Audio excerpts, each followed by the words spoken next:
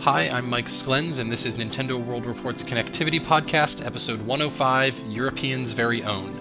We got 3 segments on the show for you this week. First, myself, Zach, and Scott talk about the recent Nintendo Direct. Then Alex and Daan go into their Pokémon X and Y reviews. Finally, Neal, Justin, and Jared give some impressions on games they recently played and a trip to Nintendo in New York City. Enjoy the episode. Welcome to our connectivity segment on the recent October 1st Nintendo Direct. I'm Mike Sklens, and with me I've got Alex Kalafi. Hey, everybody. And Zach Miller. I'm just here for the free punch and pie. Did someone tell you there'd be punch and pie? Someone told me there'd be punch and pie. There's not any punch and pie. It's just glimmers of hope and piles of disappointment. Yes, just what I always wanted from a Nintendo Direct. We're just going to go through, yesterday, as of when we're recording this, yesterday's Nintendo Direct presentation from October 1st, unveiling some basic new information about a bunch of games, and that's pretty much it. Ironically, they did not mention at all the Wii U system update, even though it'd come out like just hours before this Nintendo Direct was broadcast. So the weird thing about that is that they didn't actually really mention the update in the press conference thing, but they did mention it in the press release. Yeah. They must have recorded the video a couple days ago and they weren't 100% sure if the update was going out or not. Yeah. I don't know. The first thing instead that they decided to talk about was we got a bunch of new information on Super Mario 3D World, which is really exciting because this game looks awesome. It looks awesome now. When I played it at E3 and I saw the original reveal, it looked like they were sort of rushing another 3D Land and HD out so they could have some 3D Mario platformer out the window. And I'm not saying that still isn't the case, but this at least looks like a game that I kind of want to play now rather than something I feel like I have to play. Yeah, it looks way more expansive than what we'd been shown at E3. Like, it looks really super good now. Yeah. Zach, what did you think of it? I don't care. You don't care? Did you like 3D Land? I did like 3D Land, but look, I mean, I just played 3D Land. And this looks like 3D Land with a cat suit, and some other stuff. But I don't have 4 friends. Look, they keep pushing 4-player Mario, but I don't have friends skilled enough at Mario to make that game fun for me. Well, you didn't listen to Iwata. He said there'd be a robust single-player experience. I know that, but there isn't every one of them, and it's too soon. It seems to me like this game is more like they made a bunch of levels that could be played either single-player or multiplayer. I don't think... Well, yeah, sure. They're focusing a lot on multiplayer, but I don't think the experience is going to be that different between the two modes. It just feels like this could be on the 3DS. Maybe that's my problem with it. Oh, it probably could be. Well, not graphically, but obviously gameplay-wise, sure they could probably fit something, but based on the way the levels are designed, how they're more open now, I would imagine that things like the draw distance would probably be pretty terrible without a more robust system behind it. Yeah, no, that's true. It's the same game, but bigger, essentially, in every regard. Yeah. I mean, you can even get, 8 characters on screen, or I guess even more, because you can more get more with than one. The double They cherry. have the double cherry, interesting new power-up. You touch it, and yeah, that was kind of cool. Did you guys watch that Nintendo Minute, like that little 8-minute demo of the new stuff in Mario? That forced, painful to watch Nintendo Minute? It was very markety speak. But I liked the. Well, I don't know if I liked it, but it's very interesting that you can't really control like how close or far away the double characters are from each other. You kind of have to use the environment to manipulate the distance between the two of them. That seems weird. I think this sort of peeks into another problem I'm having with Nintendo recently, and I don't know if this has always been a problem, but I'm noticing it lately, where with things like this, and especially Pokémon X and Y, Nintendo is showing a bit too much, and it's inching a little bit into spoiler territory, at least gameplay-wise. I don't think there's any spoilers in a Mario game. I think, the level design, I'd like that to be a surprise. That's what I think the spoiler... Yeah, they beat Bowser, that's fine. We've seen, 4 real levels.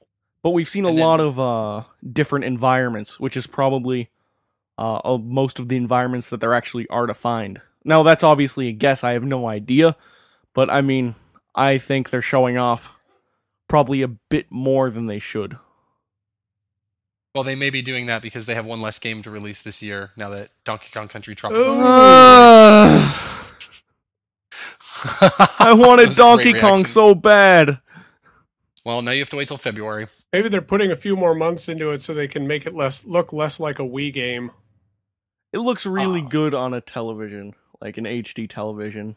Yeah, I think it was CJ from Player One Podcast we were talking on Twitter the other day, and I think he had brought up the fact that maybe they're just pushing it to February because they have nothing to release in February. Well, maybe. yeah, of course they won't. I mean, they're gonna have something on 3DS. They'll probably push Mario, Mario Golf, and maybe Yoshi's Island into that general territory. But for the Wii U, if they had something to put out, like even if they had X or Yarn Yoshi or something else like that, we would have known it was coming by now. And because we don't know what their first quarter looks like, that makes me think that outside of that, them releasing Wii Fit U properly and Donkey Kong Country Returns 2, I don't think they have anything.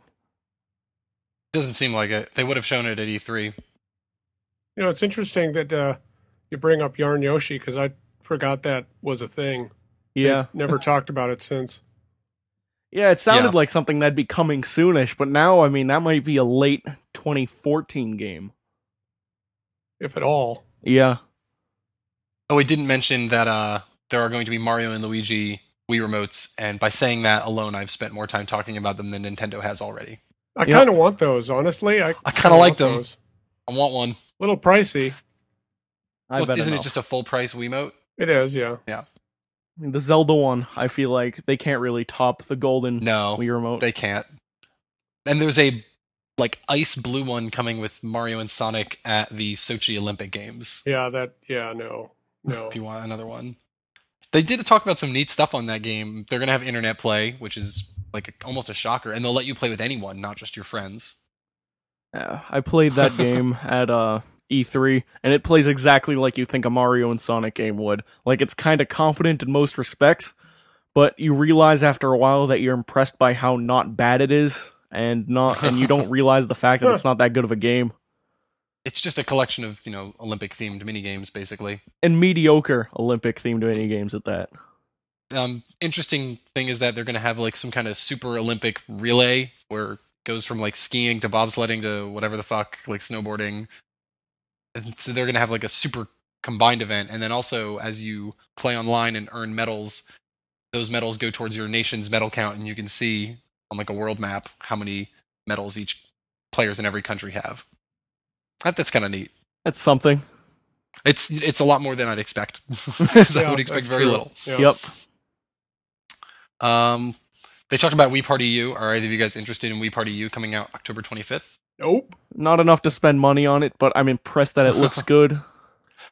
I just the games they chose to show off in this Nintendo Direct, the one where you put the gamepad on the ground and then you use the Wii remote to scoop up water from a stream and then move it over to the television and pour it into a vase. It's just the most boring looking thing I've ever seen. And that's what they're advertising.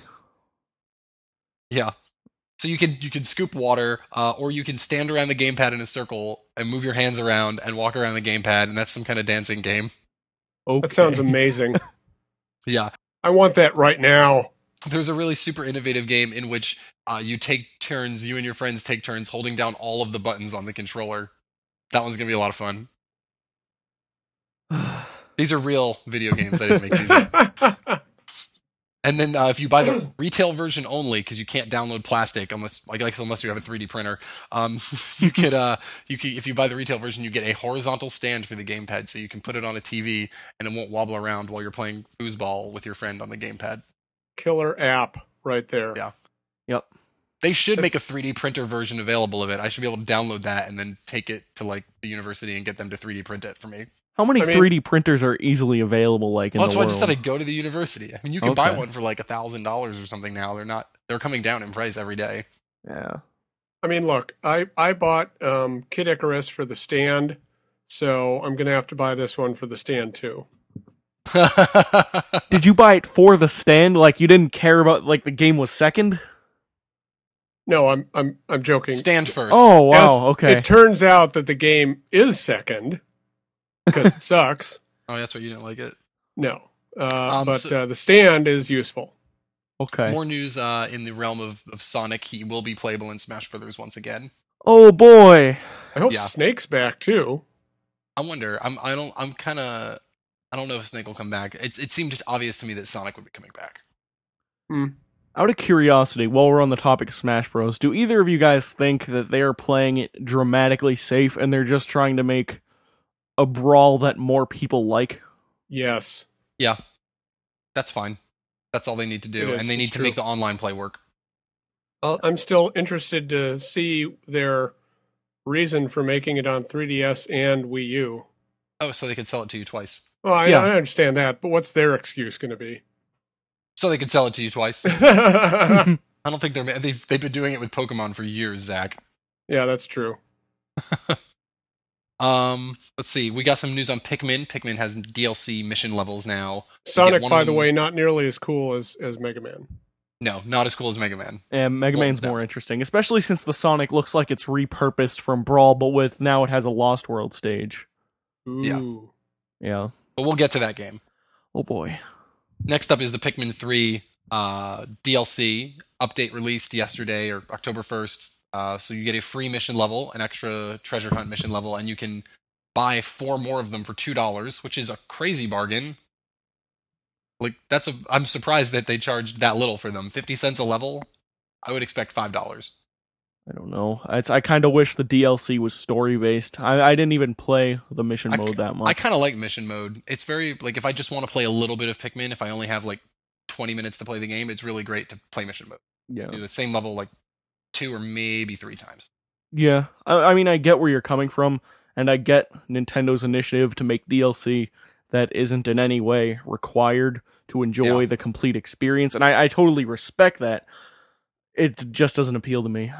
They're not Assassin's Creeding it. Yep.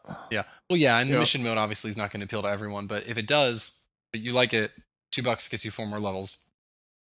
They also announced worldwide high scores are now in Pikmin. I guess the ones you were seeing before weren't quite all of them or something. It was hard to, they didn't really explain it well because I think they over-explained the shit out of it. By the end of this, like, 2-minute segment on Pikmin high scores, I had almost no idea what the point of it was. As long as the leaderboards don't hard lock my system like DuckTales. Well, what's important now is that you now know that there's a guy out there who beat the entire first mission, which normally is allotted 7 minutes time. He beat it in like 3 minutes and 15 seconds or something, and got like literally 100%ed it in under 3.5 minutes. So really, there's no point of you even trying. I wonder what that looks like, though.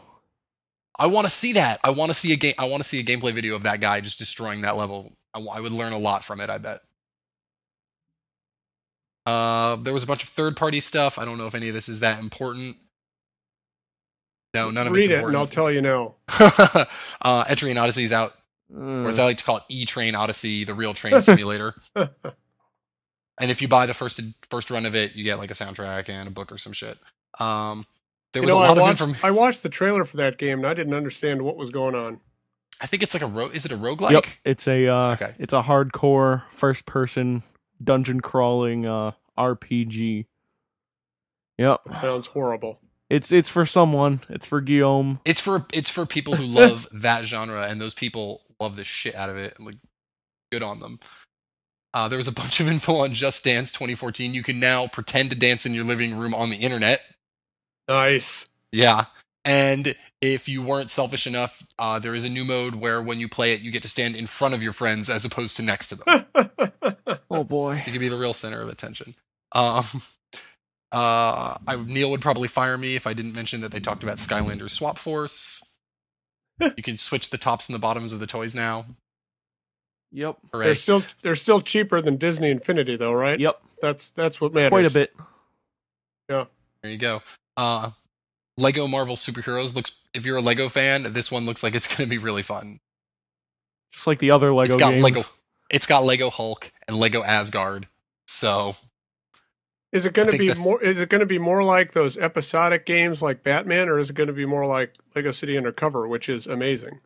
It's going to be more like the traditional Lego games, not Lego City Undercover. That's what Can't go back. I think they're going to stick with that formula for the most part. Lego City Undercover was like the breath of fresh air, like Lego game that's way above all the other ones. Yeah, it Still is. need to play that game. Let's see. Arkham Origins Blackgate is coming out on October 25th. That's like the only thing they said about it. Sonic Lost World is out October 29th. It's got parkour. Wow. Yep. It looks really good. I've not played a Sonic game in like probably over a decade, and I'm kind of interested in this one. They've been pretty good lately. It looks When like you say Sonic Galaxy, basically.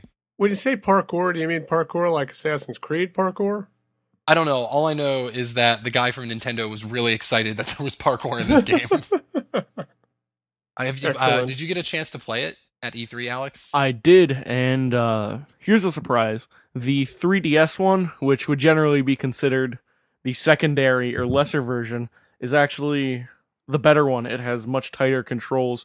The Wii one, I'm sure they might have fixed it to some degree, but the controls felt a lot looser. Like, it was kind of hard to feel complete control, which I guess is a problem I've had with other Sonic games. And also, Yeah, it's a Sonic thing. to bring up draw distance, it was kind of bad in that game. And if you watch the trailers closely, you can actually see stuff pop in pretty frequently. That's not good. Nice. The game that moves that quickly, you really need to be able to Yeah, see but quite it bothers me, and more than most people I've Yeah. noticed. Assassin's Creed Black Flag is a game, and it's got more boats than like the 400 other games in this series. I like the third one, kinda. I might play this one eventually. They're good I didn't games. play three. I didn't play I wanted to play the third one, but I never got around to it. I feel like it can't possibly be as good as 2. That's why I'm not playing it. Yeah, but that setting, I like the setting a lot. The American It's got a Revolution. good setting. Yeah. Let's see. Ace Attorney. I guess, does it come out at the end of the month, or is it available now? Because when I went on to download the demo, it looked like it was out now. It is available October 20-something. And then the demo is out now. It looks like the demo that was at E3, but I am not sure because I didn't want to play it since it's coming out in a few weeks, and I really want to play the full game. I'm very, very excited about a demo for this game because I've never played an Ace Attorney game, and I've heard good things about them, but it's the kind of game where I wouldn't want to buy it unless I knew I would like it in advance. Yeah. It's also the 5th main one in, and it's a pretty story-heavy series. They say they're making it a lot friendlier for newcomers, but it is something to consider. Well, if I like it, maybe I'll go back, but I'm going to try the demo first because it's downloading right now. Nice. Nintendo was very excited to tell us that they cannot yet tell us about their new indie game deals that they've made because they're going to Indiecade like soon. I want to see... But I love that he was like, I cannot wait to tell you this news, but I'm going to wait and not tell you right now. I'll be very interested to see where their plan with the indies, like when it's finally realized. I don't believe it's finally realized yet. How it stacks up with the PlayStation 4's We Love Indie huge campaign. I think they're going to fall somewhere in between Microsoft and Sony in the long run. I could see that. I would like to see them be the number one indie developer because I feel like if they were, that would be a huge asset for them. And it just seems right because all the indie developers pretty much grew up playing Nintendo games. Yeah, but Sony's putting in that legwork. Yeah, they really are doing a lot more. So they're going to probably be ahead. We got news from Eric in the Treehouse. You can download Link's like opening shirt from Wind Waker. You can download it in Animal Crossing now. You can QR code it. It was kind of crazy how they didn't have like, oh, you can go to this link and open your Animal Crossing and use this QR code at this link. Instead, they recommended that you pause the Nintendo Direct at that section and just do it. Turn right on there. your 3DS and do it right there. Go on, we'll wait. Yeah. Well, you could go. They said, come back later, watch it on YouTube or whatever. Yeah. More importantly, the dude Eric was wearing like Link's shirt, and I fucking want it. I want that. I thought they I were want that promising shirt it really bad. like as part of a I know. bundle. He was like, "Look, I'm wearing this shirt inspired by Wind Waker. You can download this shitty digital version of it, but I've got the real one. I want that shirt, Eric." I would wear that out in public. Yeah, I would wear that once a week at least. Great shirt. Put it in. Gotta Club get Nintendo, orange please. pants too. I want that shirt. He showed off the Nintendo 2DS, like, just to remind us that it's coming out on the same day as Pokemon. Yep. I might buy one. You might I buy a might 2DS. buy one and use it for my Pokemons. It might be my Pokemon machine. Why don't you just use the one you already have as your Pokemon machine? Because I want a 2DS, and I need a reason for it. But you're not going to get to play those amazing-looking battles in 3D. Are they amazing looking in 3D, well, though? Since people already have demo impressions, and I guess this wouldn't be spoiling it, the battles do look really, really incredible, and they look like the best things on 3DS. Actually, the embargo's going to be up by the time this goes up, so I can say that much. Hooray! StreetPass relay stations now, like, in just the very short time that they've been available, they've upgraded them so you'll now get the last 6 people who passed the station instead of just the last 1. That's kind of nice. Which is fantastic news. Like, StreetPass has been basically like useless unless you live in a major city in America, but now it's not. Yeah. Especially now. I just need to find places that are Nintendo zones. I know Best Buy is. Best Buy, I think like every McDonald's is a Nintendo zone. Yeah, there's like a bunch. And a lot of them are like retail, like Wi-Fi partners, kind of. So if this company has Wi-Fi at like every McDonald's, guess what? Now every McDonald's is a Nintendo zone. Oh, cool. We are finally next year getting a game that came out within like the first couple months of the 3DS launching in Japan, Bravely Default. Ugh. And it has like the fucking worst voice acting. Yeah, I noticed that immediately as I was watching the Nintendo Direct. It does not sound good. No, I think there was one guy, I forget what his name was like the pretty boy looking guy. His voice sounded all right, and the other 3 characters all sounded. It's a good JRPG, though. I can overlook awful voice acting. It looks like old school Final Fantasy. Like all the spell names were like Blizzara and stuff like that, and there was a giant crystal at the end. So it seemed to me like it's basically old school Final Fantasy game. That could be good. Could be. If you're into those games, I'm sure you'll probably love it. I mean, I'm sure you could also read like tons of reviews because it's been out in Japan for years. I also like that the sequel is called For the Sequel. Well, isn't it like the update? It's like, it's not actually the sequel, it's the battle system that's going to be in the sequel. So it's like... Oh, is that it? So it's like the repurposed original game for when the sequel comes out. Like, they're introducing you to concepts that are in the sequel. I don't know if that's 100% true, but that's what I interpreted it as. That's interesting. Yeah. And I think that's the version we're getting, for the sequel. Oh, well, that's good. At least we're getting, the most current version of this year's old game. And then finally, we can get to the end of the Nintendo Direct where they gave us a good chunk of information on Link Between Worlds. I'm looking forward to this game most out of all of them. Why is that? Well, because I like 2D Zelda games, and I like Link to the Past, and I like the idea that I can tackle the dungeons in theoretically any order, based on the fact that you can buy the major items from a store. Rent them. Or rent them.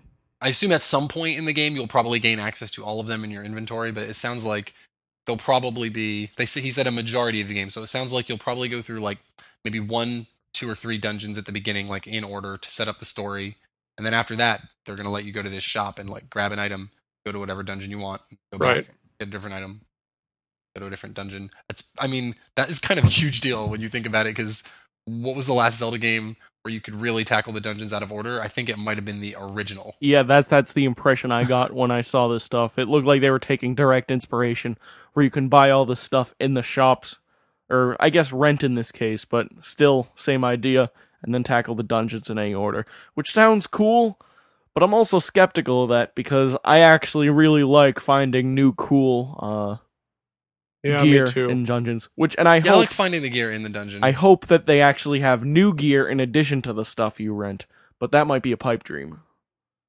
There may be some, and I'm sure all the dungeons seem like they are still going to be based around individual items. You just won't get that item in the dungeon. You'll get it right before you go to it. Yeah.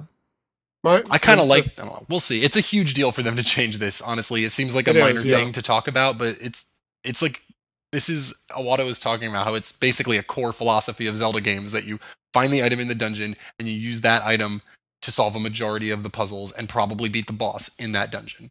Right. And they are totally changing that. I want to see the story... This would be like if they put Metroid in order and made it linear. Yeah. Basically doing the opposite. So like Other M, Mike. Yeah. Yeah. I'm excited to see this. Nervous? Yeah. I'm excited to see the story conceit that turns Link into a hieroglyph. Mm-hmm. Yeah. That's what I'm waiting for. Yeah, that'll be interesting. I love the art style of this game. It's unlike Yeah, it any does other. look good. It seems like they really tried to take Link to the Past and make it look like a modern game. It looks like they tried to take the production art from Link to the Past.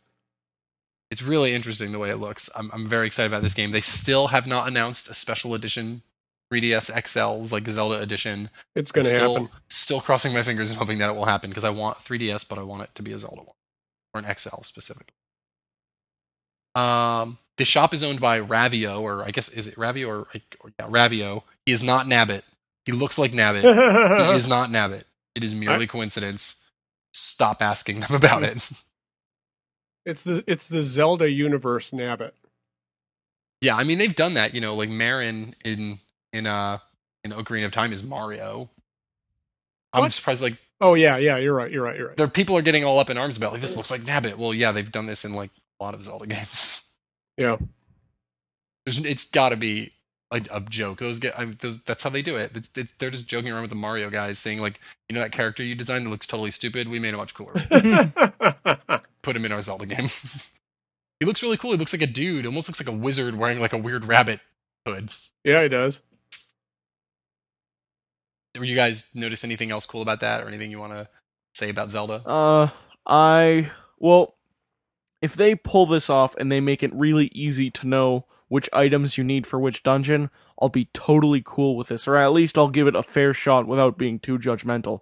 The thing I'm worried about is I don't want them to give me absolutely zero guidance like in the original Zelda, and for me to have to wander around and now I need the boomerang. Well, I didn't have the boomerang when I entered, so now I'm going to have to go halfway back to the dungeon, go out of the dungeon, wander back to town, buy a boomerang, go back, and now I need the bombs. Yeah. I think I saw in a screenshot like the outside of one of the dungeons seemed to have like these kind of like almost like hieroglyphs, bright colored icons outside of it. This is what you're going to need. I think those icons might correspond to it kind of looked like almost like a bow and arrow icon. So I'm thinking maybe, well, this is telling me if you're even going to walk in here, you're going to need the bow. Okay, that's good. So, that'd be cool. I would assume if they're smart, is the very first room in every dungeon is going to require that dungeon's item. So you cannot even get into the damn place without it. I like that idea. Or they're very good at making these things. Have the dungeon that requires the hammer to be walled off by those pegs. Yeah, exactly. So you need the hammer to get past the pegs and even walk into the dungeon. That's what I would guess. Yeah, I'm excited. I'm honestly excited about this game. Yep. More so than any other game that they showed. I think it's this or Super Mario 3D World is probably going to be my favorite Nintendo game of the year. It's a good year for Zelda, by the way. We get Wind Waker and Link to the Past too. Got a good couple of years. Yeah, Zelda's been good lately. Mario's kind of oversaturated, but Zelda's been chugging along at a good pace. Wait a second. Alex, are you referencing Skyward Sword? Skyward I don't Sword's know. good, Zach. You need to play it. It's a video game. Played it. Some people like it, some people don't. Some people have problems. I'm okay with all of them. You made it to like it would be like if you were playing Wind Waker and you made it to Windfall Island. I think that's like kind of the equivalent of where you are in Skyward Sword. You're fucking nowhere. Play it. Yeah, it's really good. I beat it. And now that I can play my Wii games on the Wii gamepad, maybe I'll finish it. Yeah, this wasn't talked about in the Direct, but I feel like we should talk about it. Well, we should cover one more thing. Very end of the Nintendo Direct, they gave us like maybe a minute of tease footage of a brand new Kirby game that looks like a traditional suck things up, get some superpowers, kill a bunch of cute looking enemies Kirby game. Yep. Return to Dreamland style, which I really like. That was the last Kirby game and one of the only ones I really loved. I need to play that. Well, Mike, what about the we're all heartbroken over the delay of Donkey Kong Country Returns to I thought we talked about that earlier. Oh, no, we didn't on the show. We mentioned it briefly. I mean, we can talk about it a little. It's in February now. We did talk about it. We did talk about it, yeah. Cut this out. I will cut this out. Yeah. But yeah, a new Kirby game looks pretty. I mean, it looks like a Kirby game, and I like those. I like those traditional Kirby games. Yeah, those are kind of the only Kirby games I like. Yeah, the moving back and forth, like foreground and background. That new mechanic seems pretty cool. Mutant Muds-esque, perhaps. Yeah, didn't Wario on the Virtual Boy do that too? Yeah. Yeah. And then the newer Shantae games have done that. It's a cool mechanic. Little Big Planet kind of does it. Yeah, it does. I mean, it's not exactly a new mechanic. Yeah, It looks like a very good Kirby game if you are into that traditional kind of Kirby game. Yeah. Mike, have you played Canvas Curse? Yes, I really liked Canvas Curse. Yeah, it's really good. And then I did want to talk about the Wii U system update since it's, I guess, kind of related to this Nintendo Direct. Like you said, Alex, it was in the press release, but they oddly didn't talk about it during the show at all. Yeah. They finally added a friends list icon to the bottom of the gamepad along with like the other 5 icons. Which probably was the first time for so many people that they even knew they had a friends list. Yeah, Mm-hmm. yeah, I bet. It's still inconsistent because the 6 icons on the bottom of the gamepad screen are not the same 6 icons you get when you press the home button. The sixth icon is different. It's notifications on the gamepad screen and it's downloads on the home menu. Yeah. Why? Who the fuck knows? It should be very it's like no one over there has ever seen an iPhone or something. Like they just don't understand the basics of UI design, but whatever. It's clunky in a weirdly Nintendo, somewhat charming way. It. Yeah, but we do now have a friends list icon, and Miiverse does seem, loading in and out of it seems quite quicker to me. That's true. And I like the little, these are the different clock times thing around the when world. it boots clock. up. Yeah, that's pretty neat. I like that too. So is it just And there's Miiverse, though, that's faster? Out of sorry for interrupting, but is it just No, go ahead. Miiverse that is faster? I don't know. 'Cause that's what I was They most didn't interested in. mention it. Loading in and out of Wind Waker doesn't seem to be any faster. Okay. Yeah, I don't know. I would think it's only if would affect OS level stuff. When you load into the eShop now, you are given a little slot machine game to play for like 15 seconds. Well, Yeah, what's that do? Have you ever won I don't anything? think it does anything. I think it's just there to make you forget about how long the eShop is taking to load. It does take a long time. Yeah. Why couldn't they speed that up? I don't know, but maybe they have, but they've also given us a slot machine. But the biggest part of this update is that you can now play Wii mode on your gamepad only, but you cannot use the gamepad controls because the Wii can't recognize them. Right. So does the gamepad camera thing work as a sensor bar? Yes. Yep. Okay. It's You got can play two little. Pikmin 3 on it.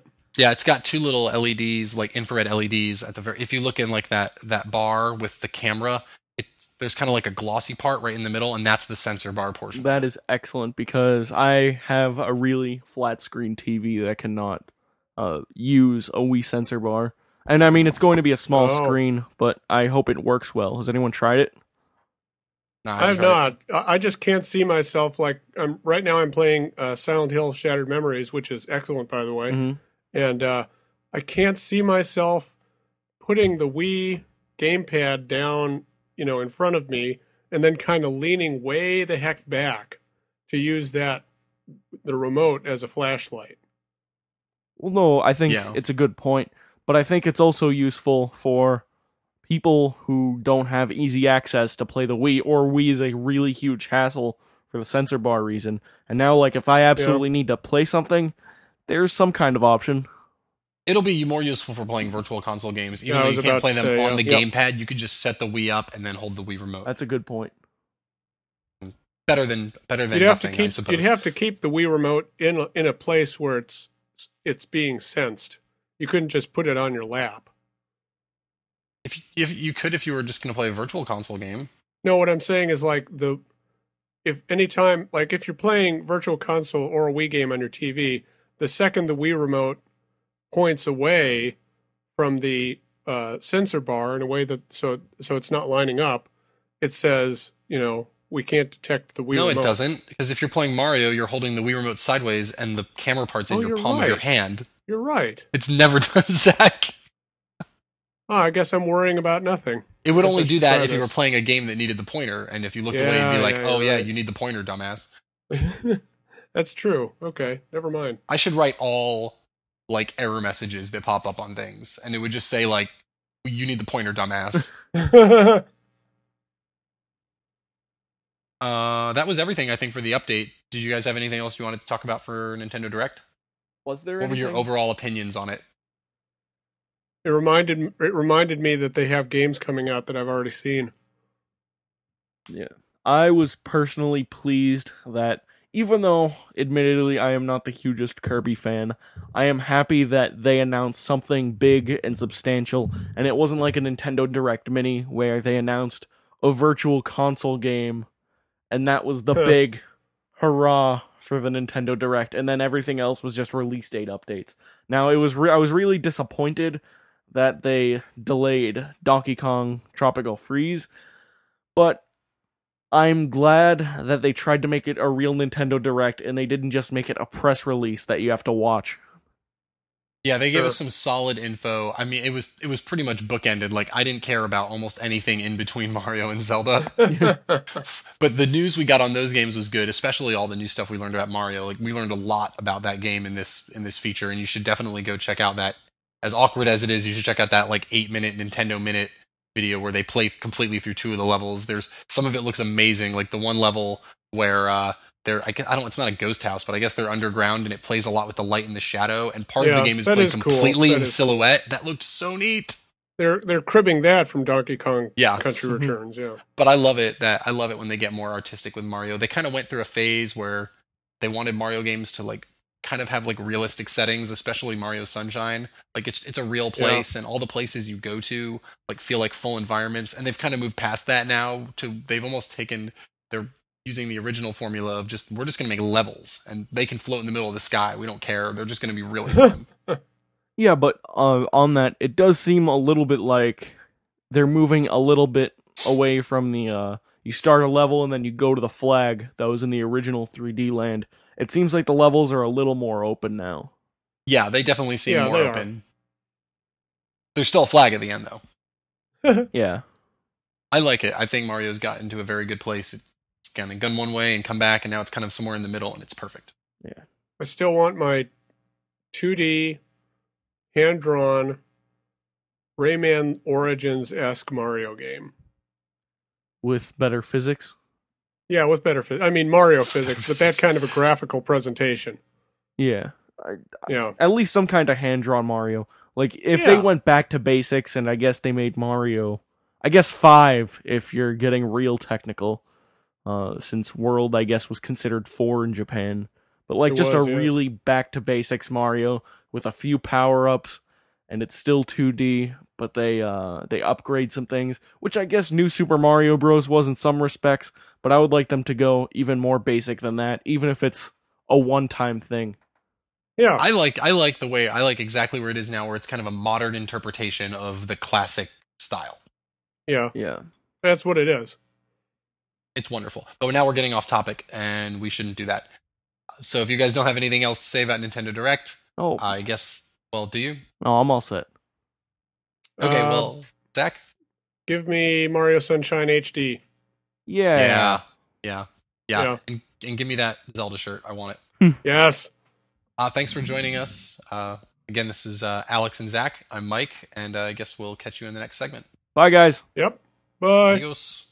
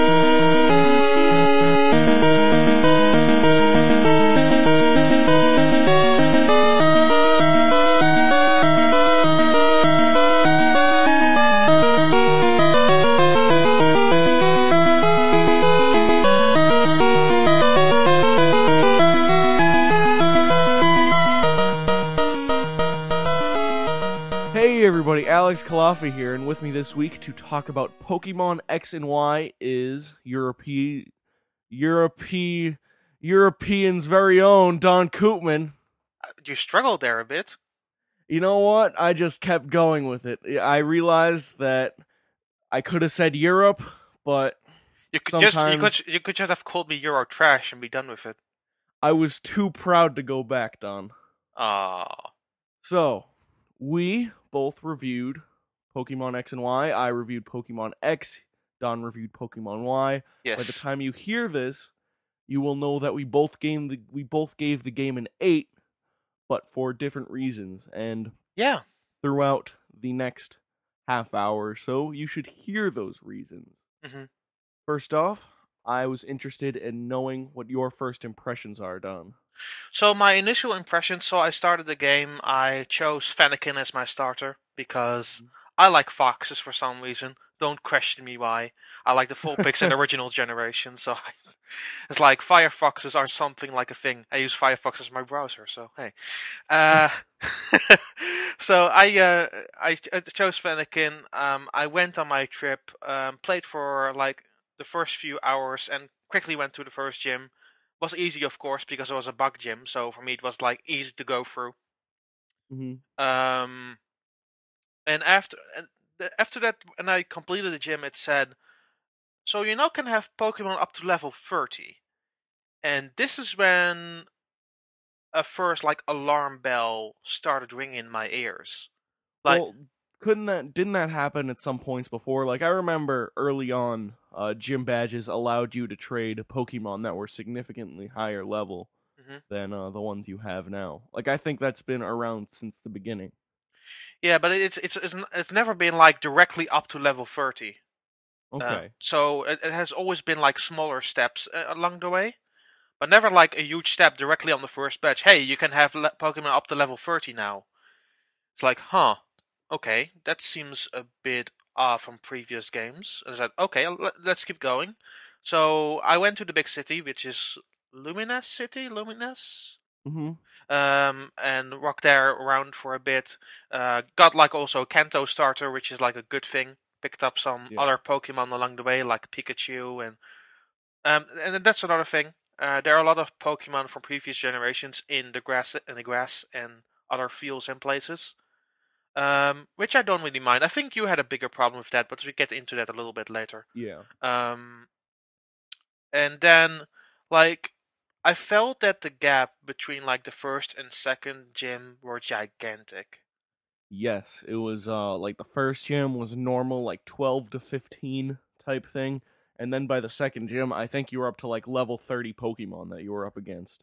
Yeah, the thing is, I was very close to level 13. I was kind of worried, actually. That was like, huh, is everything going to be a grind in the end? My Pokemon are always up to the cap already. And the thing was, it has become very easier because of a new item called Experience Share. Yeah, well, I think it's a repurposed old item. Like, it's made it...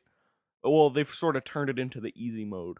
Yes, but it has more significant more value in this game than in the previous installments, really. Yep. Which helped me a lot because I like to have my games a bit more streamlined.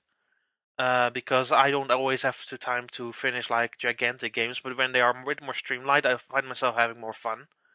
So I was like, yeah, this is great, but towards almost coming towards that gap, I was like, get on with it already. My Pokemon are always up to the level cap. And then, well, finally that gym happened, got my second batch, and after that, it started progressing as a regular Pokemon game again.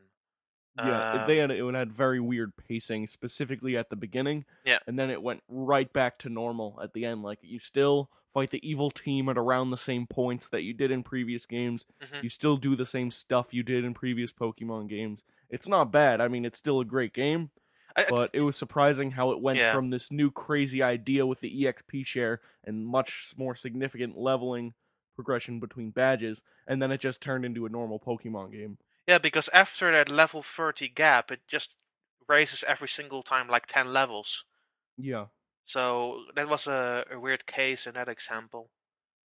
But yeah, so the new team, like Team Flare, I didn't really like. I will be honest, I didn't really like Pokemon Black and White, especially with like N and Team Plasma. I felt they just were like the Pokemon version of Peter. I thought it was interesting though how they twisted at the end, how they're like, oh, they're finally gonna do this thing where Pokemon deserve to be free, they can't have trainers. But then they twisted at the end and they're like, no, we're just an evil team, we're fucking with you. I find the story like with Team Flare. We can't talk about it much, sadly. I felt it was less hokey than Pokemon Black and White. I think it still did similar things where it took a semi-mature theme and then Yeah. brought it down to a level anyone can appreciate.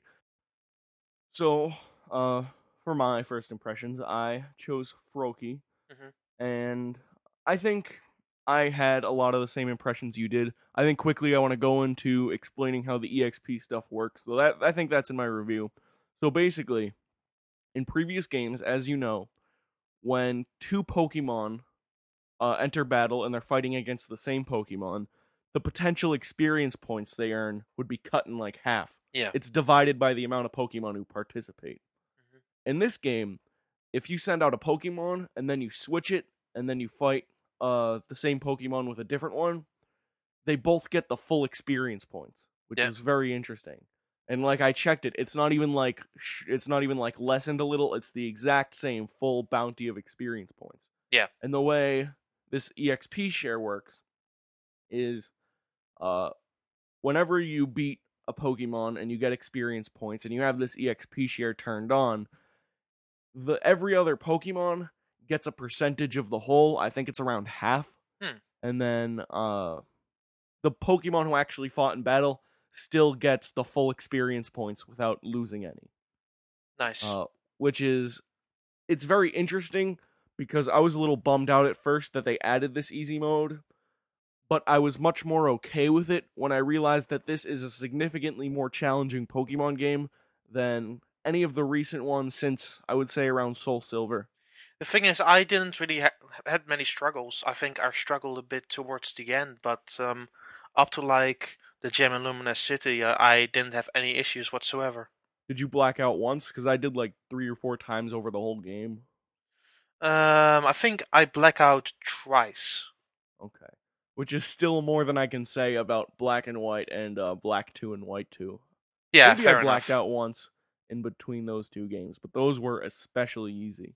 Yeah, that's true. Yeah. The other first impression I wanted to talk about is slightly getting into our next topic, which is the setting of the game. And I think the setting of the game is extremely interesting because, like, Unova was the United States. The previous generations were parts of Japan, and like in Black and White, it kind of felt like America in some spots. And in the previous games, I can see how they're going for Well, a Japanese with Black thing. and White, there was also a lot of bridge porn. That's 100% true. So Japanese, like you can kind of see the inspiration there in the early generations, but in X and Y, they go full French with this one.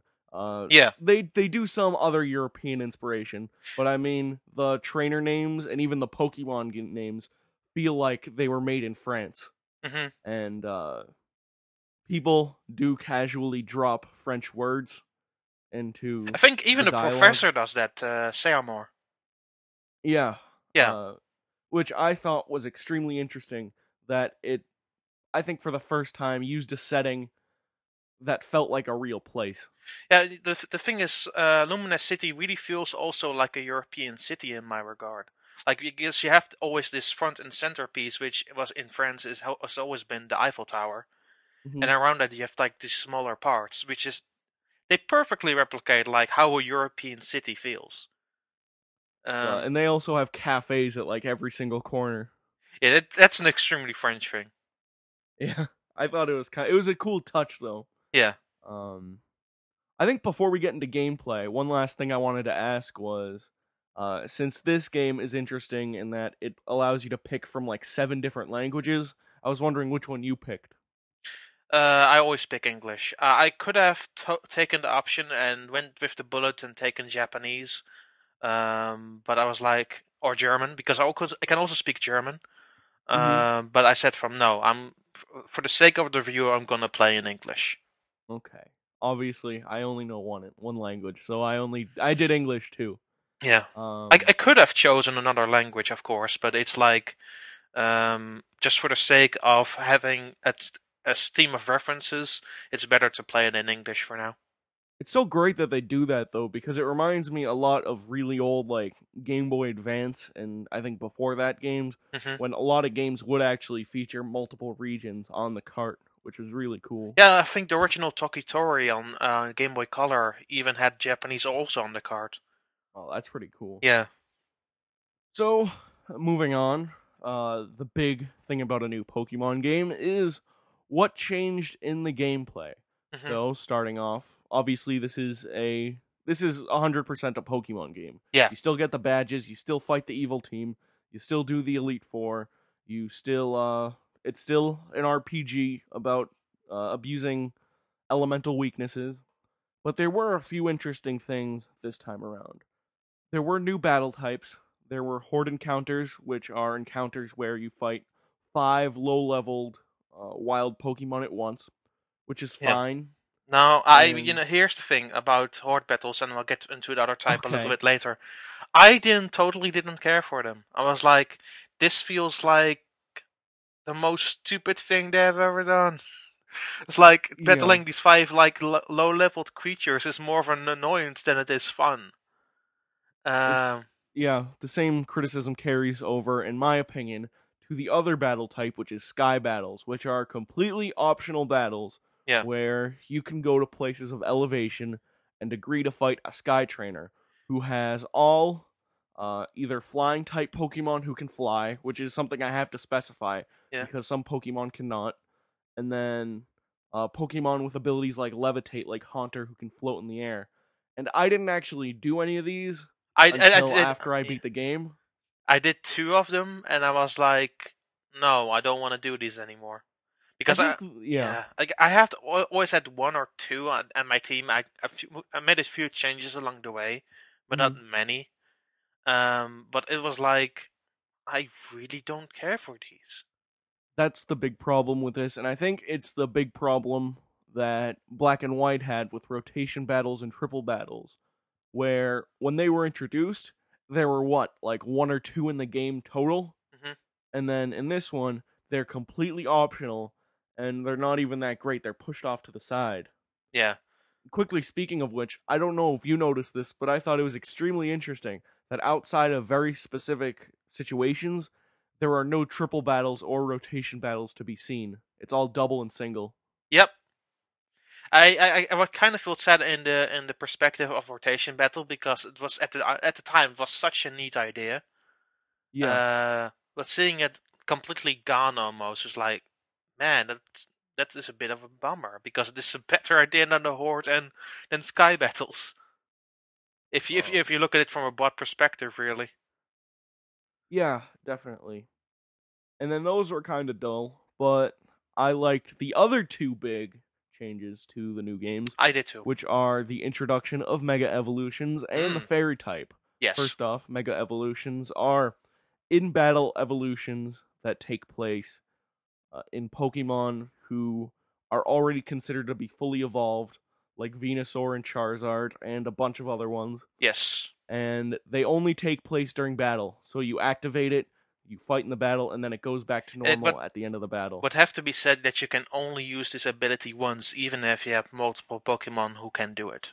Yep. So even if all of them have their specific held item, which is how it works, Hmm. once you activate one, you can't even deactivate it and activate a new one. You only get one for the whole battle, Yeah. which I really love because it allows them to add a new layer of strategy, and it allows them to take some otherwise not that interesting Pokemon and make them interesting, but it doesn't break the balance that Game Freak has been trying to achieve for so many years. Definitely. I think the thing is with Mega Evolutions, I just like how they look. I think Yeah. they're freaking amazing. There are so many that I want to talk about that haven't been announced yet. Yeah, I think some of the coolest ones yeah, are the ones who haven't been announced. that kind of eats me up inside because I think this uncovered like some recent ones that are not on the list of which we can talk about, but they Yeah. are so amazing. They are so really Yeah. good. But even the ones that we can talk about, I mean, I have Mega Lucario and Mega Venusaur. I freaking love those. Yeah. I feel that they add like this extra layer of strategy, and they look flipping awesome. I think So one of the things I'm bummed out a little though by is that I chose Venusaur because I always choose Bulbasaur, and I don't regret that decision, but I do regret it a little bit because I didn't choose Charizard and I have X version, which means I found out about Mega Charizard X at the same time the rest of the world did, and that yeah, like pissed me off just a little. for me it was also a bit of a pissy situation because I was like, um, I was already with Fennekin, so I didn't want to choose like another fire starter. Yeah, So I chose Bulbasaur because that's what I felt most satisfied by, and it was like, hey, Bulbapedia of that website. It's like all yeah. these Pokemon references in my head. Okay, I'm gonna choose Bulbasaur then. And then I saw like the evolutions of Charizard. I was like, oh, yeah, that looked like fun.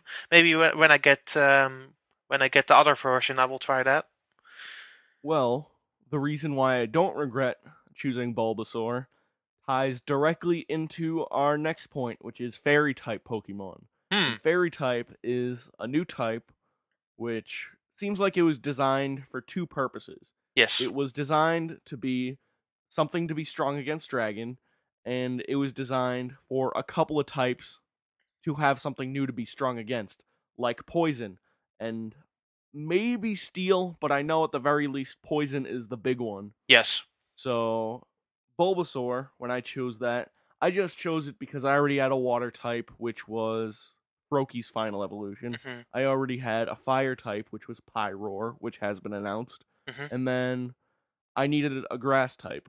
And Venusaur fit in really well, especially when I realized that his poison moves took out fairy types extremely easily, which made me very happy. Not only because I had something that could fight against the new type, but also that the fairy type fits in so snug to the type balance already. Yeah. It feels like it belongs there, and it feels like it balances everything out properly. And that's not only in part because of what they chose it to be strong against and weak against, but also because they Hmm. populate it with a lot of fairy types, including a lot of new ones we don't know about yet officially, and a lot of old ones that we don't know about yet officially. I think Meryl is a fairy type as well, and I have Yup. a Azumarill now, which is a nice combination of a fairy and a water type. So Yeah, it the game does this really cool thing where some of the fairy types who are old Pokemon reintroduced as fairy types are Pokemon that didn't get a lot of attention before, hmm but now they have a little bit of new life breathed into them. And I'm specifically thinking of one Generation 2 Pokemon that I don't know if I can say the name of. But you know the exact one I'm talking about. yeah. It's such a forgotten Pokemon that them reintroducing it as fairy almost makes it a new Pokemon. Greetings, podcast listeners. This is Debbie Glusband, co-founder and senior event organizer of StreetPass Long Island. If you live in the New York metro area and you're excited for New York ComicCon at the Javits Center, we invite you to a very special panel about StreetPass groups and Pokémon X and Pokémon Y on Saturday, October 12th from 5:30 p.m. to 6:30 p.m. in room 1A10. Join us with StreetPass NYC, Pokemon DS NYC, and the official Castelia Pokemon League as we give a history on how Pokemon games have driven the innovation in Nintendo handheld gaming, and how Pokemon X and Pokemon Y are going to push the Nintendo 3DS and StreetPass to a whole new level. In addition, we will also have awesome Nintendo and Pokemon prizes to raffle out after our Q&A that you can only get at our presentation. Make sure to bookmark our panel, Nintendo Communities, StreetPass, Pokemon, and beyond at www.newyorkcomiccon.com. See you there! Regardless of any minor or major complaints we'll have throughout any of our talk about these games, I love both of these new features. hmm The one other one I love that is also new to X and Y hmm is the updates in how characters move. It used to be that characters moved in 4 directions, up, down, left, right. It was on a clear grid, and everything worked perfectly in the means of them trying to make it easy to calculate wild Pokemon and stuff. hmm Now, since we're on 3DS, they have new types of movement. Now you can move in at least 8 directions, though in some situations you can move in 16, hmm or with free movement. And then they also introduce the rollerblades, which are a new mechanic of getting around. you automatically put them on when you use the circle pad, Yes. and it allows free movement and pretty fast movement that's faster than running but not quite bicycle level throughout almost the entire map. And I really like these new updates. I really like them too. I think the thing I like the most is like when you use the circle pad, you have this free movement of the rollerblades. But if you don't really like that and think it's a bit clunky, you can still like switch over easily to the D-pad and then walk about more easily and then run with the B button. So there's a choice for you there. You can use a bicycle, you can use the rollerblades. It's all freely in the way that you want to play. Which I like that feature. I like that you have the option of going as fast and the way that you want to go. If I had one tiny complaint though, I wish the rollerblades had some kind of option to not be triggered automatically with the circle pad, because I don't want to move around with the D-pad on the 3DS, and sometimes I do just feel like running normally.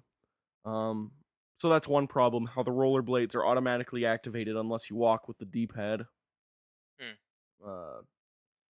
And lastly, the new gameplay things we want to talk about are Super Training and Pokémon Me.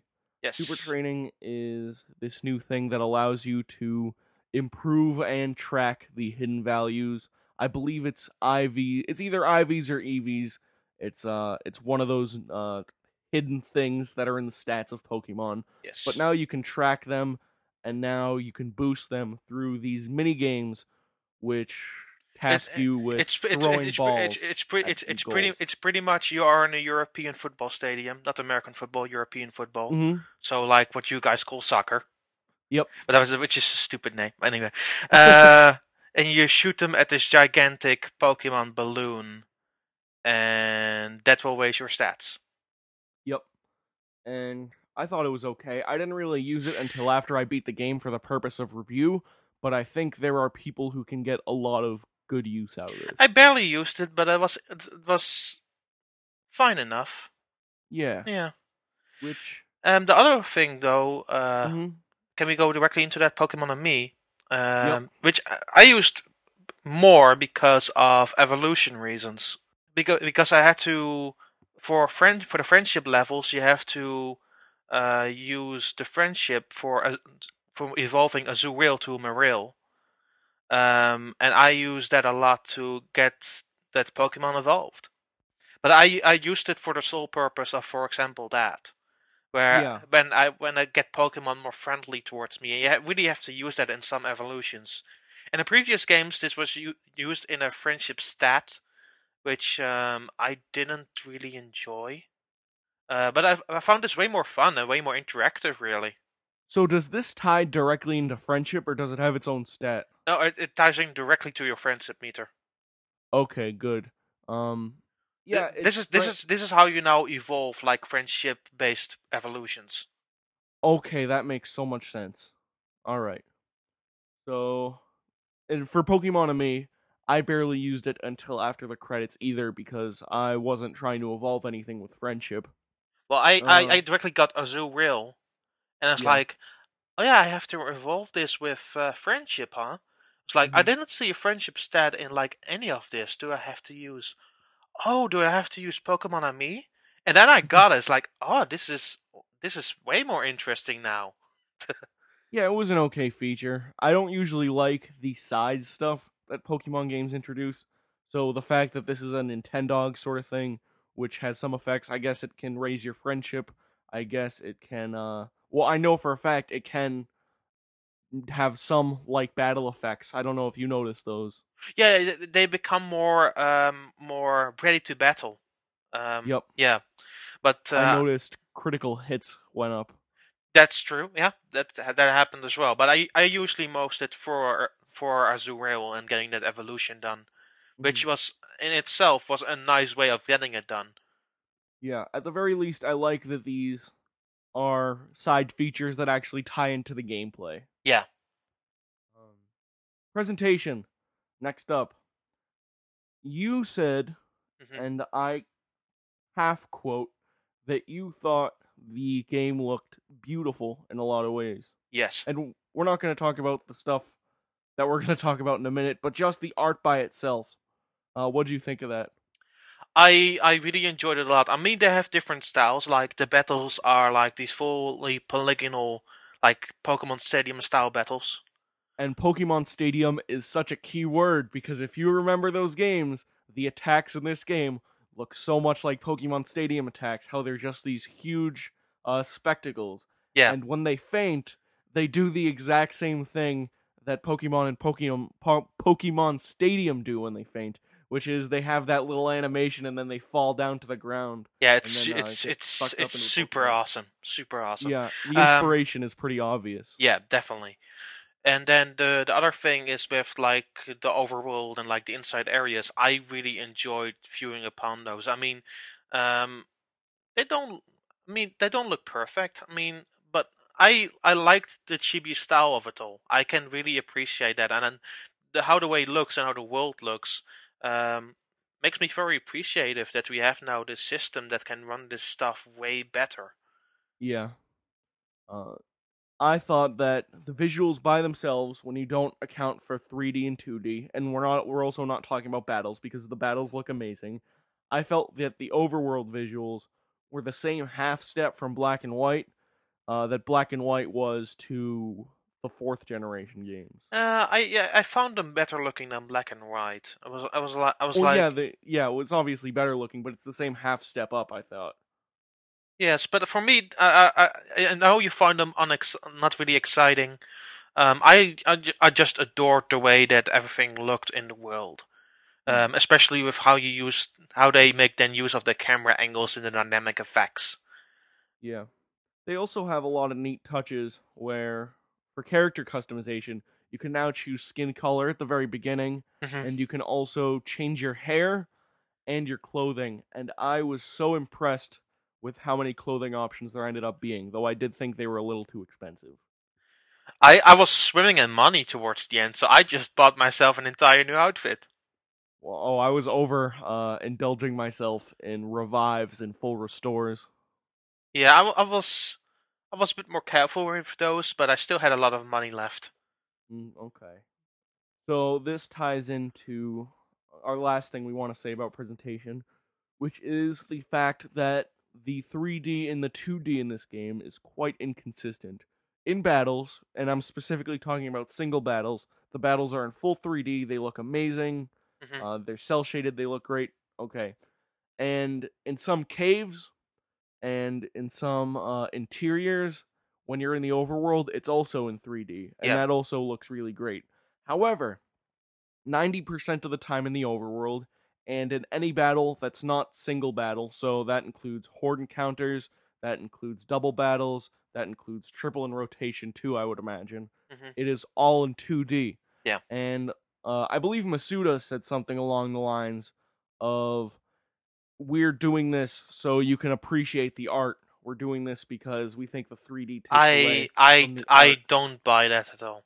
And in my opinion, what this actually does when you have things turning on in 3D and then turning off in 3D so often is that it creates this uncomfortable inconsistency. Yes. And it makes the game feel half-baked, even though I'm sure it isn't. The thing is about when you're playing this on a regular 3DS, you can notice going that light on and off. And I put this on my recording 3DS, my normal 3DS, my original Aqua Blue one. Did you get a code or a copy? A code. Oh, okay. So it's hard locked to that system. But I could constantly see that light turning on and off. It's like, this is really distracting. But the thing about that is like, I love the way the overworld looks. I said it in a review. I said it to you just now. But I also believe that it would look even better in 3D. At least give us the option. I understand if you want to protect kids or you really love the art, but just give us the option and recommend something. He said that they were unable to do it in the overworld, which I find like a very shitty answer. That sounds like the shittiest answer, Daan.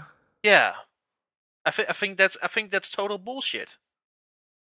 Yep. I think that's totally fine. Look at other games how they're doing it. There's so many good examples on the 3DS out there inside North America or inside like Japanese games that were more than capable of doing this in 3D effects.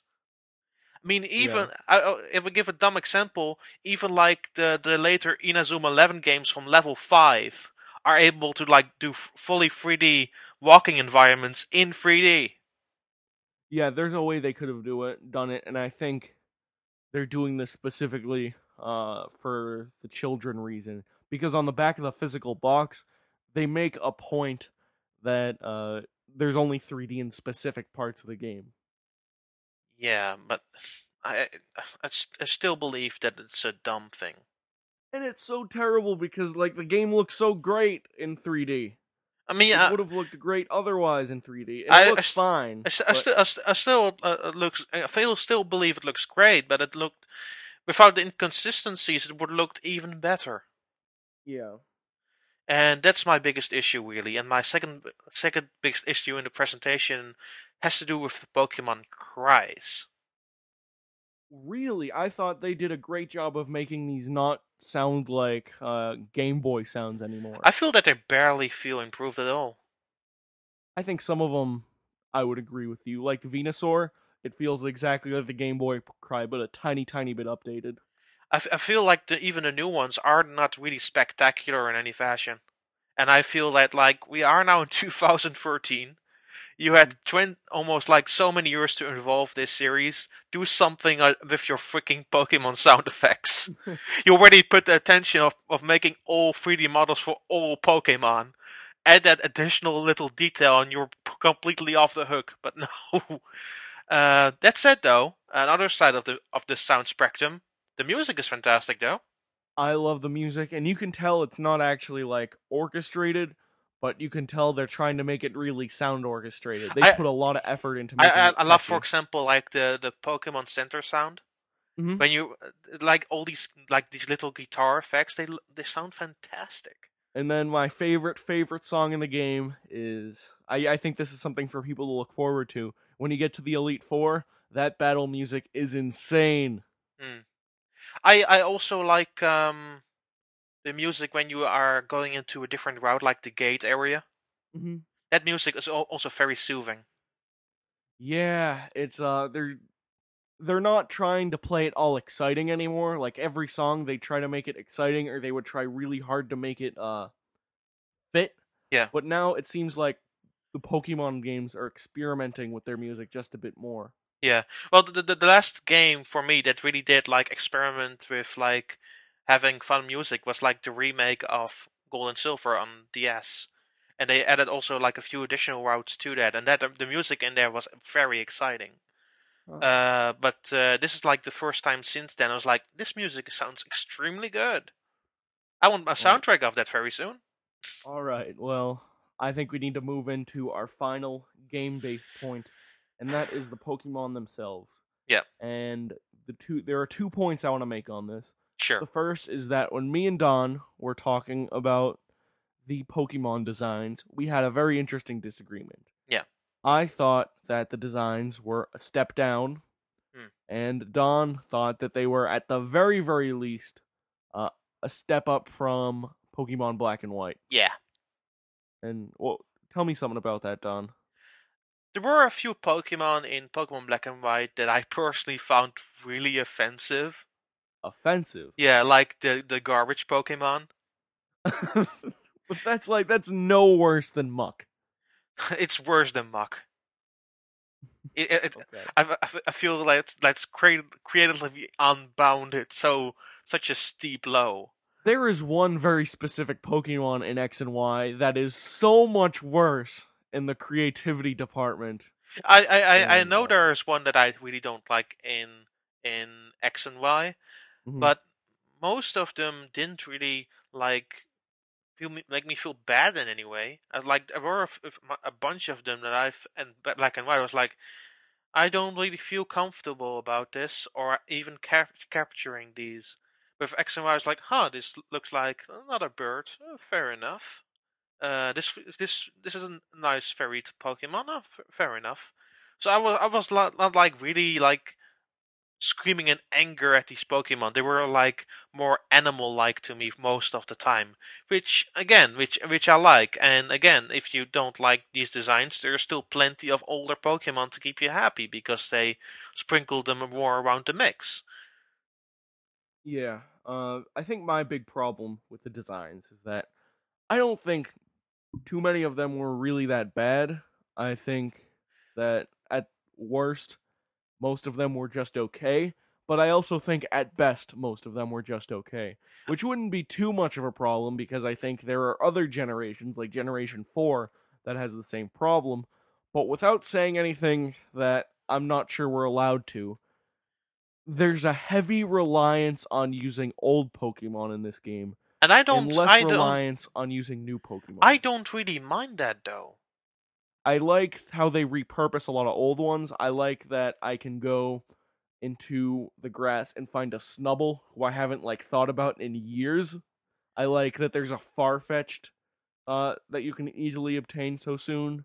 Yeah. I think that seeing Pokemon, especially who would have been considered rare, like Mr. Mime, just casually out and about, is something that I really liked.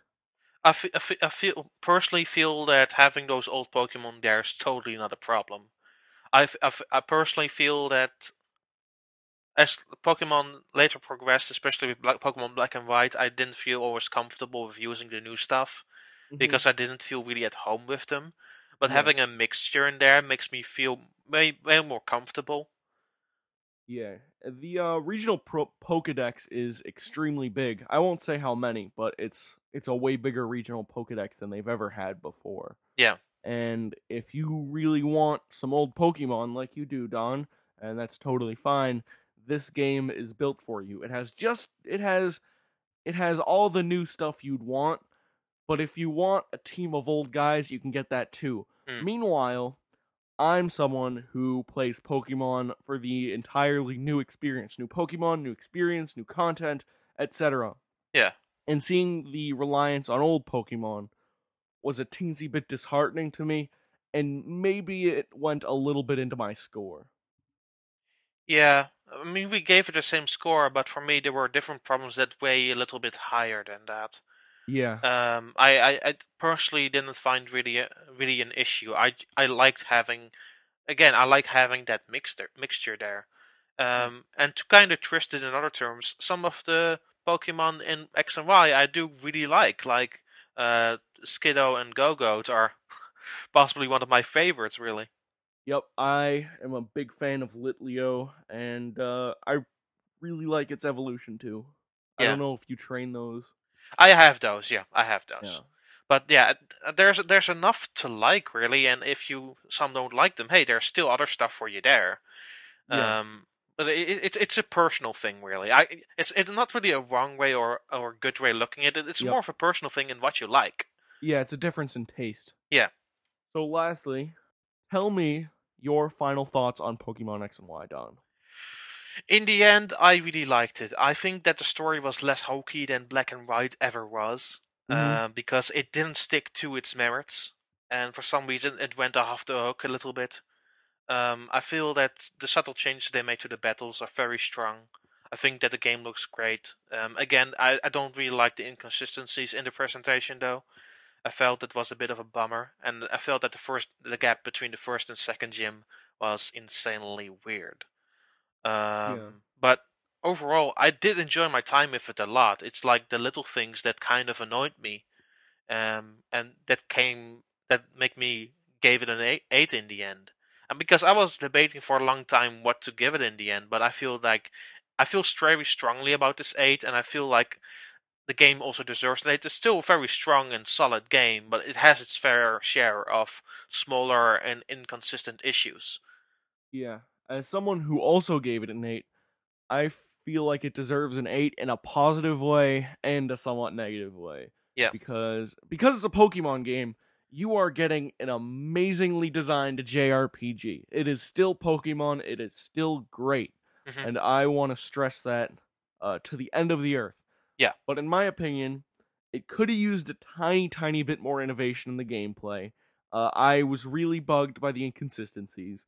The reliance on old Pokemon bothered me. and the longevity, which we didn't talk about too much, and maybe it bothered you less, but the game is not as long from my perspective. Let's previous so games final are. points we can make. I know you like really lengthy experiences. I said it earlier. I like them more streamlined. I like a lot of stuff to discover, and I don't think this had that as much. I don't really go too much out of my way to discover much things. So for me, a streamlined experience is more the way to go for me.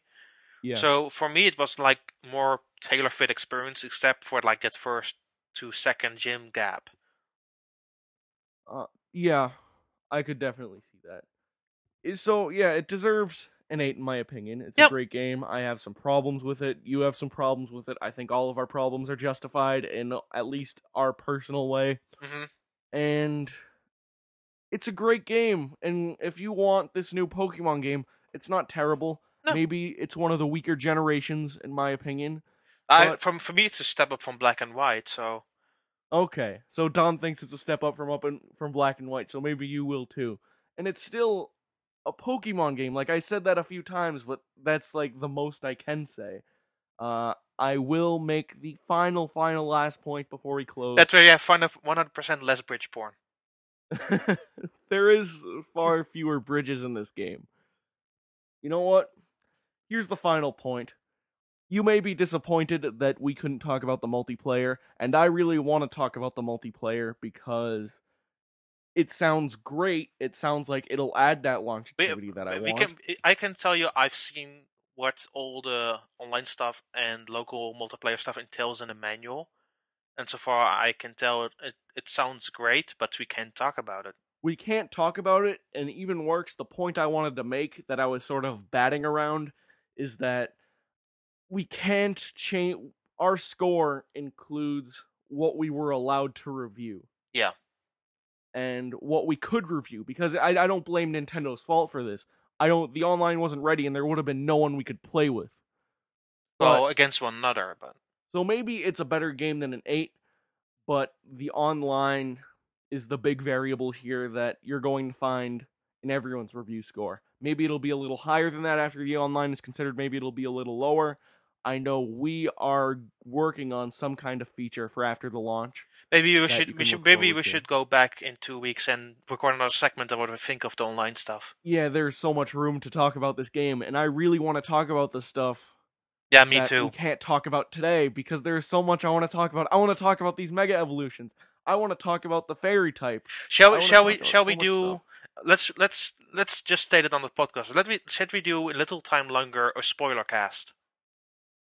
Yeah, we'll do a spoiler cast at some point. Sure. And we'll probably even rope more people into this. Yeah, sure. That sounds fun, yeah. All right. So that is a podcast, Daan. Thank you for joining me. Yes, we made it. Pokémon X and Y is going to be available on October 12th worldwide. It is a great game. I'm sorry if our complaints bummed you out a little. I can't wait for you to read the review. Reviews. Bye, everyone. Bye.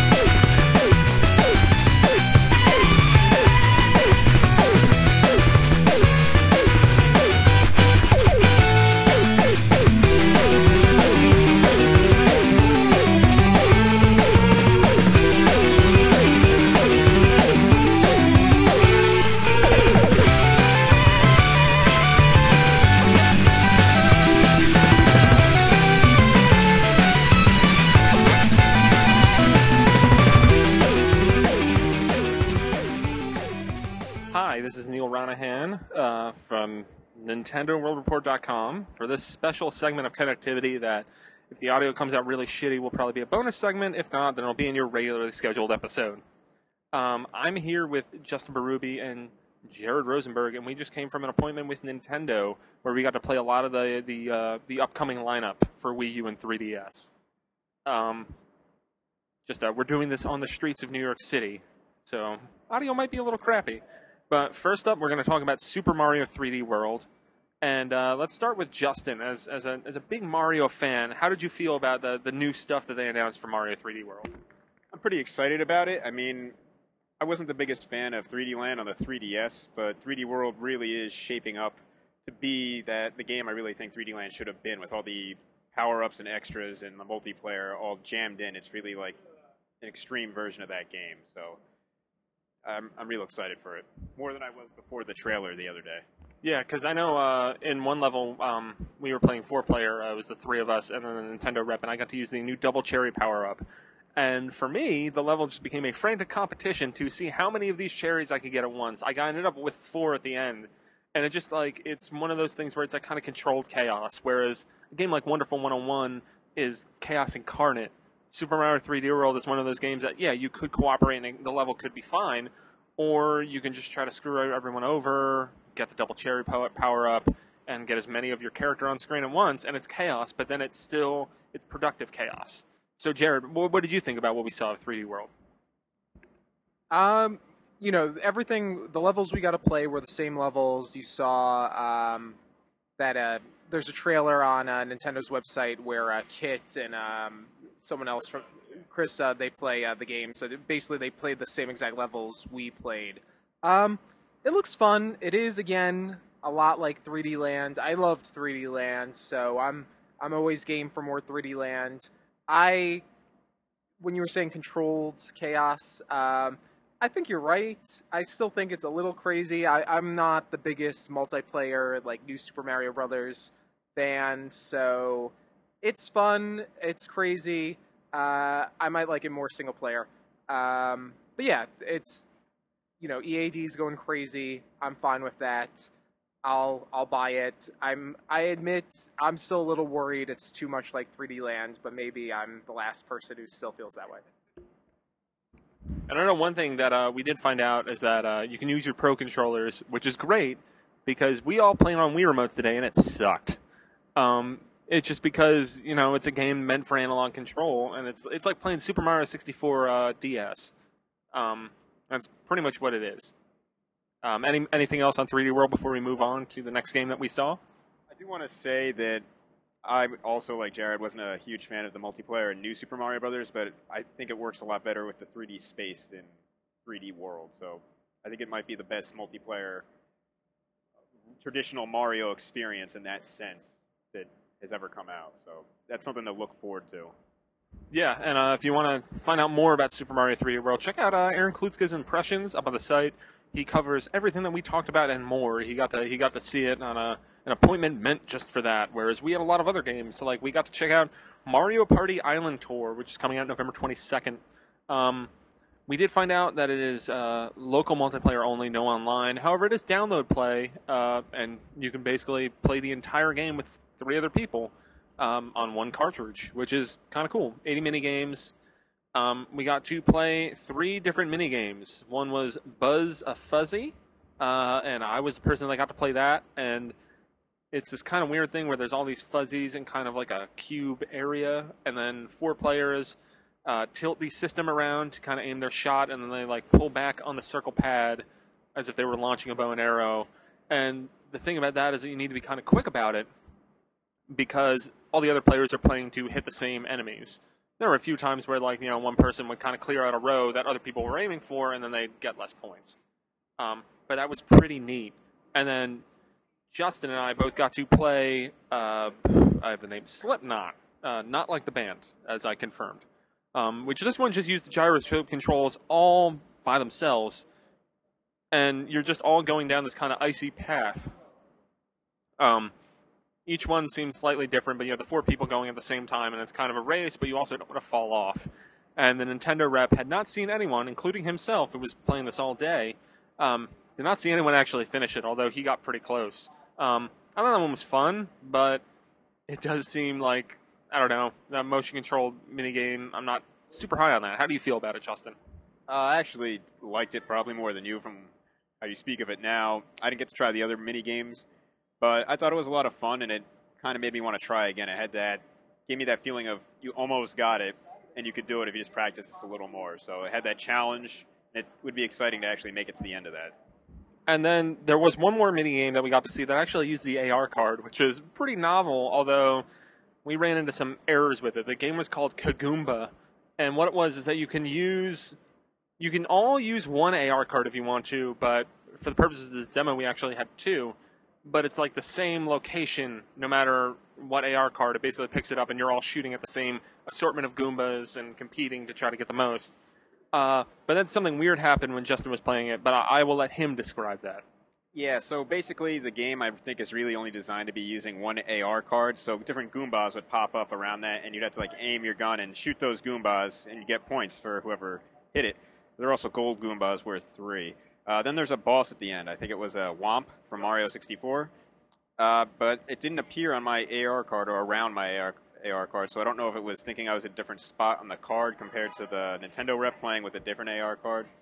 So I really couldn't find this boss no matter where I looked, until I went to the Nintendo rep's AR card and was playing off that. So it's a little complicated, but I think we weren't playing it in the way it was designed to be, so it's kind of hard to judge it based on that. Yep. And Jared, you didn't play it, but you did get to film the whole thing. What are your thoughts on Mario Party Island Tour right now? Do you have any interest in it at all? Just from seeing the, filming and watching it, it looks fun. The biggest thing in my mind is still the whole AR card thing where Justin wasn't able to get it. I remember just playing with the AR cards that came with the system. It always gave you the option to like recalibrate, but I guess because it's multiplayer, it wasn't coming up to do that. So I feel like that would have helped too. But yeah, it looks fun. I would also like to add that I think I'd be a lot more excited about the game if there was an online mode, but it was confirmed to us today that there is no online multiplayer in this iteration of Mario Party.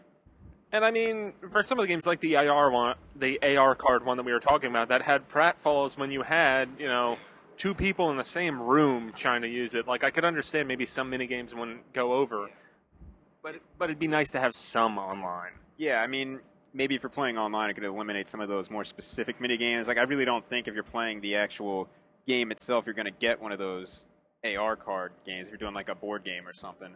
But yeah, I understand what you're saying, that not every game would work online, but honestly, most of them probably would, and that should be a feature in this series that I know everybody wishes were there.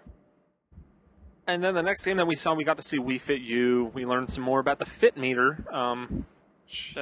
We couldn't find out if you could use multiple Fit Meters to activate, or use the same Fit Meter to activate multiple versions in the games, and all sorts of fun, weird questions that we probably are never going to actually face, but we were just curious about, and Nintendo did not have the answers for us. We did find out that Wii Fit U is co-developed by Ganbarion. They're the guys who did Pandora's Tower, and while I can't confirm right now, because I'm in the middle of New York City and haven't been time to even write the news story, I think they also did some stuff for Replay Motion, but still interesting to know that after Pandora's Tower, Ganbarion went and instead of making games about girls who are vegetarians and have to eat meat, they're making Wii Fit U. The one game that we did see, though, was Puzzle Squash, which was kind of nifty. Uses the Wii Remote Plus in addition to the balance board, and basically you're playing tennis while trying to hit the wall in kind of like a puzzle fashion, where you're kind of like trying to let it all be the same color and then hit that, so you get a lot of bonus points. I failed at this several times. My tennis skills for Wii Sports are not up to snuff. And the way that you would use the balance board in it was that you just kind of shuffle your feet to move your character around. But Justin went on a fucking killing spree on this game and set the second highest score on that system for the past 2 days. So Justin, how about you talk about Puzzle Squash? All right, so Puzzle Squash on the back wall, you have a bunch of different colored blocks, and some of the same colors are touching each other. So if you're able to hit the ball and hit one of those blocks, all of that color disappears, and you get multiple points for each block that you eliminate, and then more fall down in its place. You do shuffle your feet along to move your character, but it's not like you have to really determine where to go. After you hit the ball, the game calculates where it's going to end up next, and you just have to shake your feet or move your weight left and right until your character moves to the next spot. And you can't overdo it, so you might be able to get away with just running in place constantly, but I'm sure you'll get tired. But it's just kind of like Wii Sports Tennis, where you're just swinging it, trying to hit the ball back, and it's a lot less stressful than the tennis because no one's really returning it in a ridiculous way. You know where the ball's going every single time, so you just have to be ready and time your swings correctly, and you won't do poorly on the game. And then, I mean, we didn't really find out anything more about Wii Fit U that we didn't already know. I mean, it's got everything from Wii Fit Plus and then some. I think 19 new activities was the number that we heard thrown around. We did find out that your stuff, your data from Wii Fit and Wii Fit Plus could transfer over to Wii Fit U, although we don't know how. We also found out that the Wii Motion Plus is only required for some of them and not all of them, but there are some mini games that you need the Wii Motion Plus for. Jared, what are your thoughts on Wii Fit U right now? I'm excited about it. The fact that it's basically going to be $20 makes it a, when you buy the Wii Fit meter, what's it called? Just the fact that it's that simple makes it a must purchase. I also never got Wii Fit Plus, so I'm excited. There'll be a few extra games I never played. I'm happy the woman who says calibrating as you're stepping on the board is back. So, that was one of the things I was most worried about not returning. So, yeah, thumbs up from me. And that's Wii Fit U. We did have one surprise. They had Shovel Knight on the Wii U there, which I was not expecting at all, and that was awesome to play that on Wii U. It seems like I think it's King Knight was the enemy. It seemed really reminiscent of the kind of vertical slice that I played back at PAX East, which is before I think it was even organized into any kind of level. But I still really like the feel of that game, and we heard, they're aiming for before the end of the year. And while they didn't confirm it, it seems pretty likely that I think the Wii U and 3DS version, or at least the Wii U version, will probably be ready to go when the game is done, which we were a little fuzzy on. I think the Steam version was always guaranteed to be first, but Wii U 3DS was always kind of maybe. Justin, I think this is your first time with your hands on the game. What did you think about it as someone who likes those kind of retro Mega Man games? I'm really excited for Shovel Knight. I mean, the controls took me a minute to get adjusted to, but once I did, I found I was hopping around and getting through the game at a fairly decent pace. I'm really looking forward to this game. I love the style, and I'm really hoping it jacks up the challenge to something that makes me want to rip my hair out near the end. So you get that feeling of satisfaction when you complete the game. I mean, we won't know about that till I'm sure the game's released, but I'm really hopeful for that type of retro feel this game's giving off. So I'm excited for Shovel Knight for sure. It's day one purchase.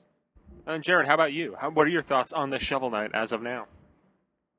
I didn't play it, but just watching it being played, it looks beautiful, great pixel art, very old school gameplay. Just since you guys played it, the bounce move, was that a lot like DuckTales?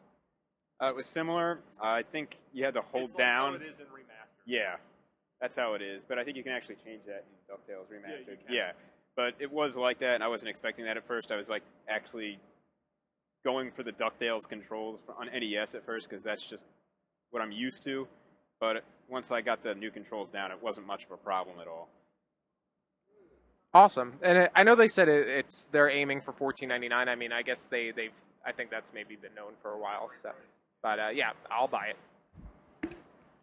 And the last thing that we saw is I know I'm really excited for Super Mario 3D World, and I've had a lot of fun with Pikmin 3 and Wind Waker HD, but Wii Party U looks like the best fucking thing on Wii U.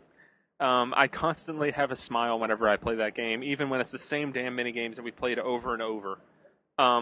We played the Operation Sandbox minigame, which you probably have seen footage, or at least read some impressions. If not, then you can see what I think Guillaume wrote back at E3. Operation Sandbox is a game where the person with the gamepad is controlling this big tank, and then everyone else has these smaller tanks, and it's us versus them. We did get to check out Punch Drunk, which was this... or Punch Dunk. I did write Punch Drunk instead of Punch Dunk. But Punch Dunk is this game in which you have, I think it might only be 3, but I think it might be up to 4. Me's running around in bathing suits on this platform that's, elevated above a pool, while the person with the gamepad has control over these boxing gloves. There's one on each side. They move them around with each control stick and then hit the trigger to launch the boxing glove forward and try to knock off, to punch them and dunk them. That was a lot of fun. I mean, not overly complicated, but it was cool. I also got to play the baseball tabletop game for the first time, in which Justin and I have a score to settle at the follow-up event where Nintendo closes down the top half of the Nintendo World Store for kind of like a post-event fun. So you'll probably hear stories of Justin and I competing for the baseball game. But I really like what I've seen of that game, and it looks like you can do tournaments for most of those mini games, and I could see us getting together and doing some sort of video feature of us doing a tournament of one of these games. And it probably won't have online, but if it did, I would play the shit out of those online tournaments. I guess Justin and then Jared, what are your thoughts on Wii Party U? Are you as high on it as I am? Probably not as excited as you, but I am excited for the game. I really think those gamepad games are my favorite part that I've seen so far. It might not be using the TV, but they're a lot of fun. It's really simple games that you can really get into with people, and I think it's going to draw a lot of people in with just that mode. Looking forward to it. Yeah, I know for the tabletop things for me, they remind me of like Super Monkey Ball mini games. Like Monkey Baseball in particular is what I was thinking of with that baseball game. It's very similar in that kind of like the old tabletop baseball games where you're doing that, but it's that very like the only control that you have in that is you're using a control stick. But there's so much strategy, there's a lot of mind games, and I just really love that kind of simple competitive multiplayer that anyone can get into, but then there's like this, you almost kind of like develop this language if you get into it with friends where you all know the different tricks that everyone employs, and that's something that I've run into with a couple games like Super Monkey Ball or Sega Soccer Slam, and Wii Party U seems like it might be in that same group. So Jared, what are your thoughts on Wii Party U? I mean, I still feel like I haven't seen enough of it yet. The mini games look like fun. But I still want to see more of like how an actual board game party goes, just because I feel like the original Wii Party could have done that a little better, so hopefully they've improved that.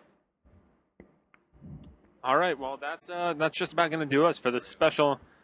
I don't know, do you guys want to talk about Mario and Sonic? Well, we should talk about Mario and Sonic before we finish up.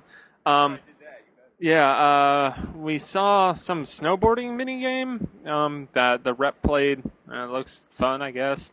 But the highlight, which we do have video of this, it's Justin playing a figure skating minigame with the Nintendo rep, which had some really ridiculous things. I guess, Justin, you can explain it.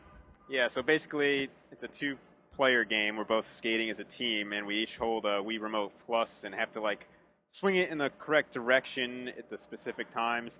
But then there's times when we have to hold each other's hands. So whoever's playing as the female player has to reach out to the male player's Wii Remote and hold down the A button on their controller and just do like weird hand gestures together, and you end up spinning in a circle a bunch of times doing figure skating moves. And it's ridiculous and silly, and you should check out the video of me making an ass of myself in front of Nintendo reps. So enjoy that, guys. All right, well, now that will just about do us here for the special New York edition of Connectivity, as we're on the streets playing games for you and for our own enjoyment.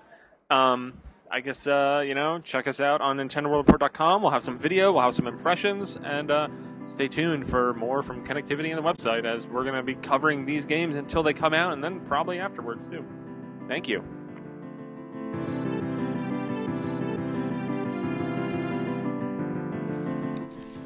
Thanks for listening, and I hope you enjoyed this week's episode. Please send your listener mail to connectivity@nintendoworldreport.com, and if you've got a chance, please rate and review the show on iTunes. Thanks.